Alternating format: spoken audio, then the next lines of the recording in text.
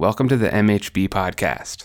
This is Michael Bond, and welcome to my 171st episode. In this episode, I want to begin our study of the book of Matthew. Matthew is the first book in the New Testament of our Lord and Savior, Jesus Christ. The entire Bible is a story aimed at the redemption of humanity through the grace of God.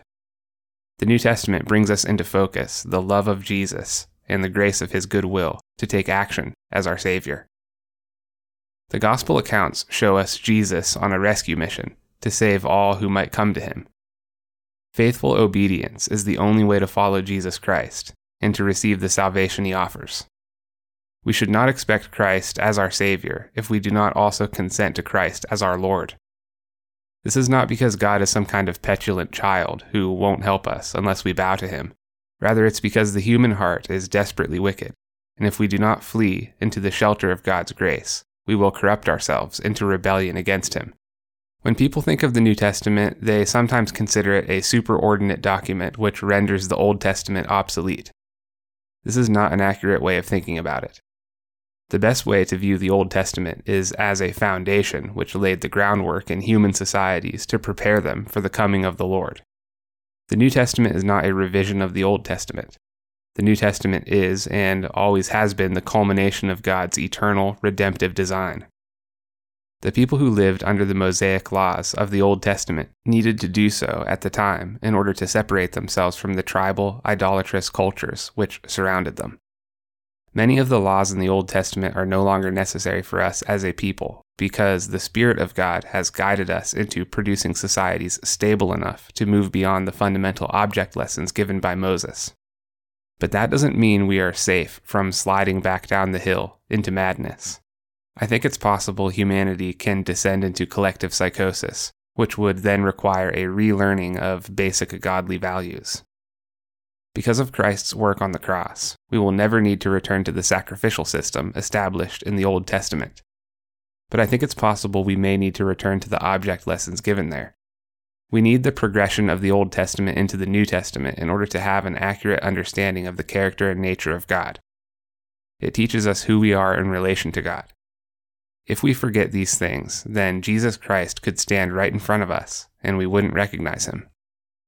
So the Old Testament sets up the New Testament, which is a full discovery of the grace of God in the person of Jesus Christ, as well as the pathway to salvation given by the gospel. I've heard Christians say the Bible is God's love letter to humanity. I don't really like this analogy because the Bible is a very dark and often terrifying document. I think it's more accurate to say the Bible is God's word, which tells us who we are and who he is, in order to wake us up and pull us out from under the persuasion of lies. The New Testament wasn't written down until sometime after Christ's death, but the contents of the New Testament were given and ratified by Jesus during his time on earth. One could suggest accurately that the Word of God, the full counsel of God, both Old and New Testaments, are eternal and have existed from everlasting to everlasting. Indeed, the law of the Lord is perfect, and the gospel of Christ is perfect. There is no need to add anything to it, and we need nothing more in order to know Jesus and to have our salvation. The New Testament begins with the four Gospels of our Lord Jesus Christ. The term gospel means good news, and this grand story of God coming into the world to save us sinners is the best news we'll ever hear. An old Saxon word, gospel can literally mean God's spell or God's word. The implication of this is to suggest the gospel is a charming salve to the spirit of humanity. The gospel of Jesus Christ comforts us, redeems us, secures us, and shapes us into better people. We commonly consider the narrative found in Matthew, Mark, Luke, and John as the gospel of Jesus Christ. This is not wrong in principle, but we should always remember to fold in the rest of the New Testament and indeed the Old Testament with the significance of the gospel accounts. The entire canon of Scripture is of a piece and cannot be separated without losing important resolution. The Bible says that Jesus said and did many memorable things which were not written, but we must be careful when studying accounts of him which are not from Scripture. Some Christians would say don't study these extra biblical sources at all.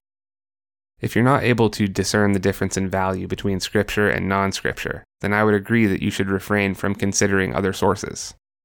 But the pattern of God's redemptive work can be found all throughout history, even unto this day. So I personally think it's an interesting and profitable enterprise to look for God's signature in all of human activity. But when there's any doubt at all about the veracity of a claim, I always defer to Scripture as my final authority about what's true and reliable. Matthew was born a Jew, and he was a publican or tax collector by trade. When Christ called him to attendance, Matthew gave up his occupation and followed him. He stuck very close to Jesus through every moment, beginning with the baptism of John, all the way up until Christ ascended. His proximity to Jesus throughout the ministry makes him a credible and qualified witness as the author of this gospel account. Some scholars suggest that Matthew wrote this gospel account as early as 8 years after Christ ascended. He probably wrote the account in Greek. You might wonder why Matthew chose Greek over Hebrew, since, being Jewish, Hebrew would have been his natural language. Some think he published 2 copies, one in Hebrew and one in Greek. One reason Greek was chosen is because Greek made the account widely accessible to the world outside of Judea. To this day, the Jews continue to hope for a Messiah to save their people. But Jesus Christ had his eyes on a prize much larger than the Jewish church. Jesus Christ came to save the entire human race. Let's begin with verses 1 through 17 of Matthew chapter 1. The record of the genealogy of Jesus the Messiah, the son of David, the son of Abraham. Abraham was the father of Isaac, Isaac the father of Jacob, and Jacob the father of Judah and his brothers. Judah was the father of Perez and Zerah by Tamar. Perez was the father of Hezron, and Hezron the father of Ram. Ram was the father of Amminadab, Amminadab the father of Nahshon, and Nahshon the father of Salmon. Salmon was the father of Boaz by Rahab, Boaz the father of Obed by Ruth, and Obed the father of Jesse. Jesse was the father of David the king. David was the father of Solomon by Bathsheba, who had been the wife of Uriah. Solomon was the father of Rehoboam, Rehoboam the father of Abijah, and Abijah the father of Asa. Asa was the father of Jehoshaphat, Jehoshaphat the father of Joram, and Joram the father of Uzziah. Uzziah was the father of Jotham, Jotham the father of Ahaz, and Ahaz the father of Hezekiah. Hezekiah was the father of Manasseh, Manasseh the father of Amon, and Amon the father of Josiah. Josiah became the father of Jeconiah and his brothers at the time of the deportation to Babylon. After the deportation to Babylon, Jeconiah became the father of Shealtiel, and Shealtiel the father of Zerubbabel. Zerubbabel was the father of Abihud, and Abihud the father of Eliakim, and Eliakim the father of Azor. Azor was the father of Zadok, Zadok the father of Achim, and Achim the father of Eliud. Eliud was the father of Eleazar, Eleazar the father of Mathan, and Mathan the father of Jacob. Jacob was the father of Joseph, the husband of Mary, by whom Jesus was born, who is called the Messiah. So all the generations from Abraham to David are 14 generations, from David to the deportation to Babylon, 14 generations, and from the deportation to Babylon to the Messiah, 14 generations. What's interesting about the New Testament is that it begins with a kind of Genesis, the same as the Old Testament. The book of Genesis, at the beginning of the Bible, is a narrative about the generation of the world. But the account found here, in the beginning of the New Testament, is one of the earthly generation of our Lord Jesus Christ, the Creator of the world. It's true that Christ is from everlasting, and that he has always existed eternally outside of time. But it's also important to realize he became incarnate in the fullness of time, and this genealogy brings that profound reality into focus. Jesus Christ came into the world during a particular generation, and that generation is declared by this passage of the Bible. The main purpose of Christ's genealogy is to show that he is the son of David and the son of Abraham. The prophets foretold the Messiah arising out of this lineage, and so the lineage is expressed here to show how Jesus fulfilled the prophecies. It's not so much a matter of pedigree. In fact, pedigree doesn't mean anything in the sight of God. You could come from the most affluent, well-respected family, and if you're an unrepentant sinner, you face the same fate as those unrepentant sinners who come from nothing. In the same way, you could have a lowly and embarrassing family history, but your predecessors have zero impact on God's love for you. The reason why Scripture takes great care to point out Christ's lineage to David and Abraham is because these two functioned like trustees for God's covenant with humanity. God promised Abraham that his descendants would be blessed. God promised David that his descendants would have dominion. Jesus Christ provides both blessing and dominion. Jesus is the one through whom all families can be blessed, so long as they remain faithful to his rule. God promised both Abraham and David that Christ would descend from them.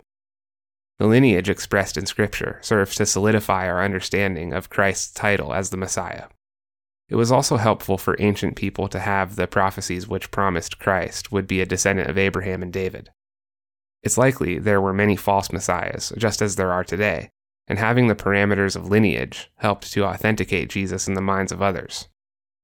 The Hebrew people were very meticulous in preserving their family records. When we look back, we can clearly see God's providence in this preservation. Ultimately, being a son of David and a son of Abraham wasn't enough to prove yourself as the Messiah. And of course, Jesus is no mere son of David or son of Abraham. He is the only begotten Son of God. So when speaking of Jesus as a son of David and a son of Abraham, the early evangelists were careful to qualify these titles by saying something like, the son of David upon whose shoulders the government was to be, and the son of Abraham who was to be the father of many nations. Tracing the lineage from Abraham to Christ also expresses the certainty of God's promises. God promised Abraham a son who would be a great blessing to the world. Perhaps Abraham thought this might be his immediate son Isaac. But God's plans do not operate on timelines which make sense to us. The promise God made to Abraham would not be fulfilled for another 42 generations or about 2,000 years. God has also made promises for your own life and your own salvation. Whether you pass on today or 50 years from now, God's promise to you is so certain that it might as well have happened already. Imagine being one of the house of Abraham and seeing generation after generation pass by without the emergence of the Messiah. Such a length of time could easily cause despair and wear your patience thin. But God knew what he was doing. He waited until the house of Abraham fell into obscurity, and the sons of Abraham became mere tributaries to the sprawling Roman Empire. God tends to pick the most unlikely people to do great works through, and he tends to act during moments where it seems all hope is lost. The lineage of Abraham had become insignificant and downtrodden, like parched ground. But out of the shadows of obscurity came Jesus Christ in all his perfect glory. Let's take a closer look at some of the specific names mentioned in Christ's genealogy. When tracing the lineage of Jesus, we notice it usually runs through the younger brother of each ancestor. This is not by happenstance. Ancient people highly regarded the firstborn in a family and prioritized him with inheritance.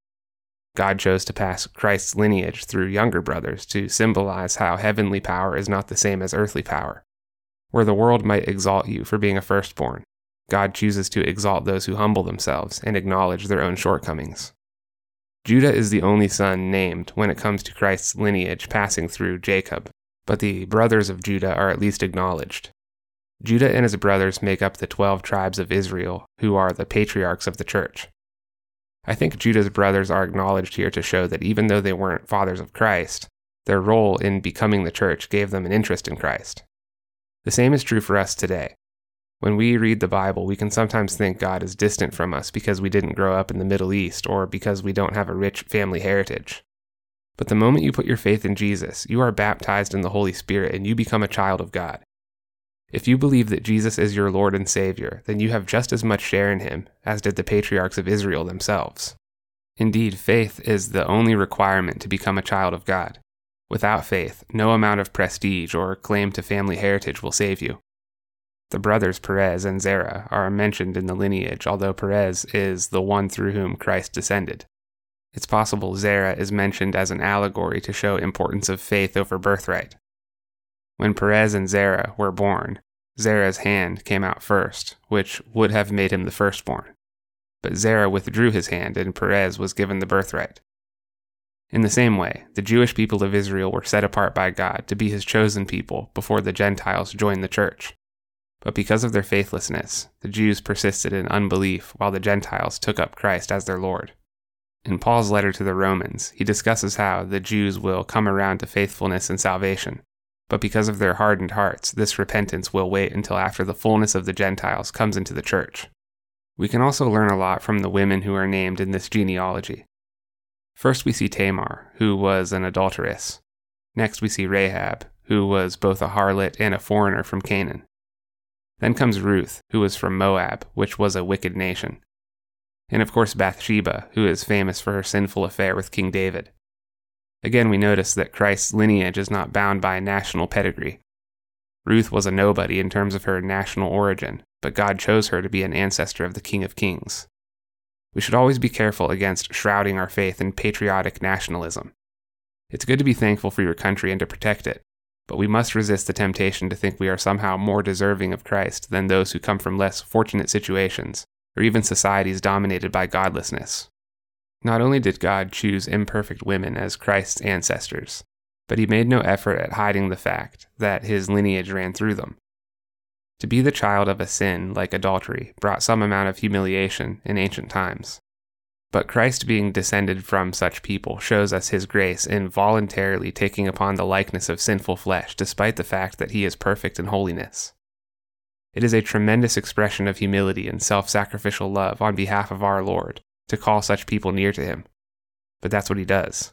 Even the most wretched of sinners are brought close to Jesus when they repent and turn to him for salvation. It's good practice to refrain from deriding a person on account of their family or the sins of their parents and grandparents. If you're ever tempted to lump someone in with the sins of their predecessors and write them off, just remember that Jesus Christ himself chose such people to play an important part in the lineage of his incarnation. This genealogy names several kings, but only David is listed with the title of king. This is because God specified David for the covenant of royalty, which means he promised David the Messiah's kingdom would come through his lineage. There are 3 kings omitted from this genealogy: Ahaziah, Joash, and Amaziah. Something to keep in mind about Hebrew genealogies is that they often skip generations so long as the lineal progression is maintained. This skipping of generations was probably part of helping to memorize the genealogy. But these 3 kings were responsible for idolatrous failures as well. 2 of the 3 were apostates. It's possible their unfaithful leadership resulted in their names being scrubbed from Christ's lineage. Remember, it's one thing to be humble, lowly, and a repentant sinner. It's quite different to be given over to evil and to wickedness. To be unrepentant and unfaithful brings God's wrath down upon your head. By studying this genealogy, we also see that wicked people are capable of begetting good people. Just because your parents or grandparents are wicked doesn't mean you have to be. God's grace is not hereditary. He gives it and he withdraws it as he pleases. Israel's captivity in Babylon is mentioned specifically in this genealogy. It's nothing short of a miracle that the Israelites were not permanently lost as a consequence of their exile in Babylon. History is fraught with examples of entire societies collapsing and never rebounding because of such things. But the promise of Jesus Christ rested with the Israelite people, and therefore God kept them from being completely wiped out. By divine providence, Christ's lineage was maintained through those difficult years, and God restored his people to their homeland. It's also interesting to note how Joseph and Mary are mentioned in this genealogy. The Hebrew people reckoned lineage by males, but the difference with Christ is that he had no blood relation to Joseph. Mary came from the same tribe and family as Joseph, and so she maintained connection to the house of David. But even with this meticulously preserved lineage and the fulfillment of God's promises, the kingdom of our Lord Jesus was never founded on flesh and blood. It is founded on divinity, as Jesus is the only begotten Son of God. It's fascinating to see the incarnation of Christ traced through generations of history. If you need something to be thankful for, be thankful that you did not live during the time when the patriarchs were longing with expectation for the Messiah.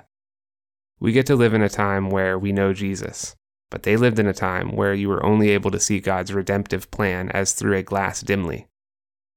What a blessing it is to live during a time when the Word of God is so prolific. If we do well to heed His Word, then we are counted among honorable relations to Him. Jesus is the Anointed One, which means He is perfectly qualified to fill all roles as our high priest. There's no doubt that King David experienced his fair share of earthly glory, but the generations came and the generations passed, and soon enough the house of David declined so much as to be unremarkable. It's from this unremarkable situation that the King of Glory himself emerged. Jesus chose to arrive during a time of great humility for his people. Perhaps Jesus will arrive for yourself when you too experience this measure of humility. The time is not too late for you, and God's grace is sufficient for you. All you need to do is turn to Him, continue to seek Him, and you will find Him. If you enjoy this podcast, please rate it on Apple Podcasts or wherever you listen to it. You can follow the MHB Podcast on Facebook or Twitter at MHB Podcast. Tell your friends about it and share it on social media. If you'd like email notifications of new episodes or if you'd like to support my work directly, please consider becoming a paid subscriber on my website at mhbpodcast.com. This work is made possible by listener support, so your generosity is greatly appreciated. Thank you all for joining me, and I will see you in the next episode.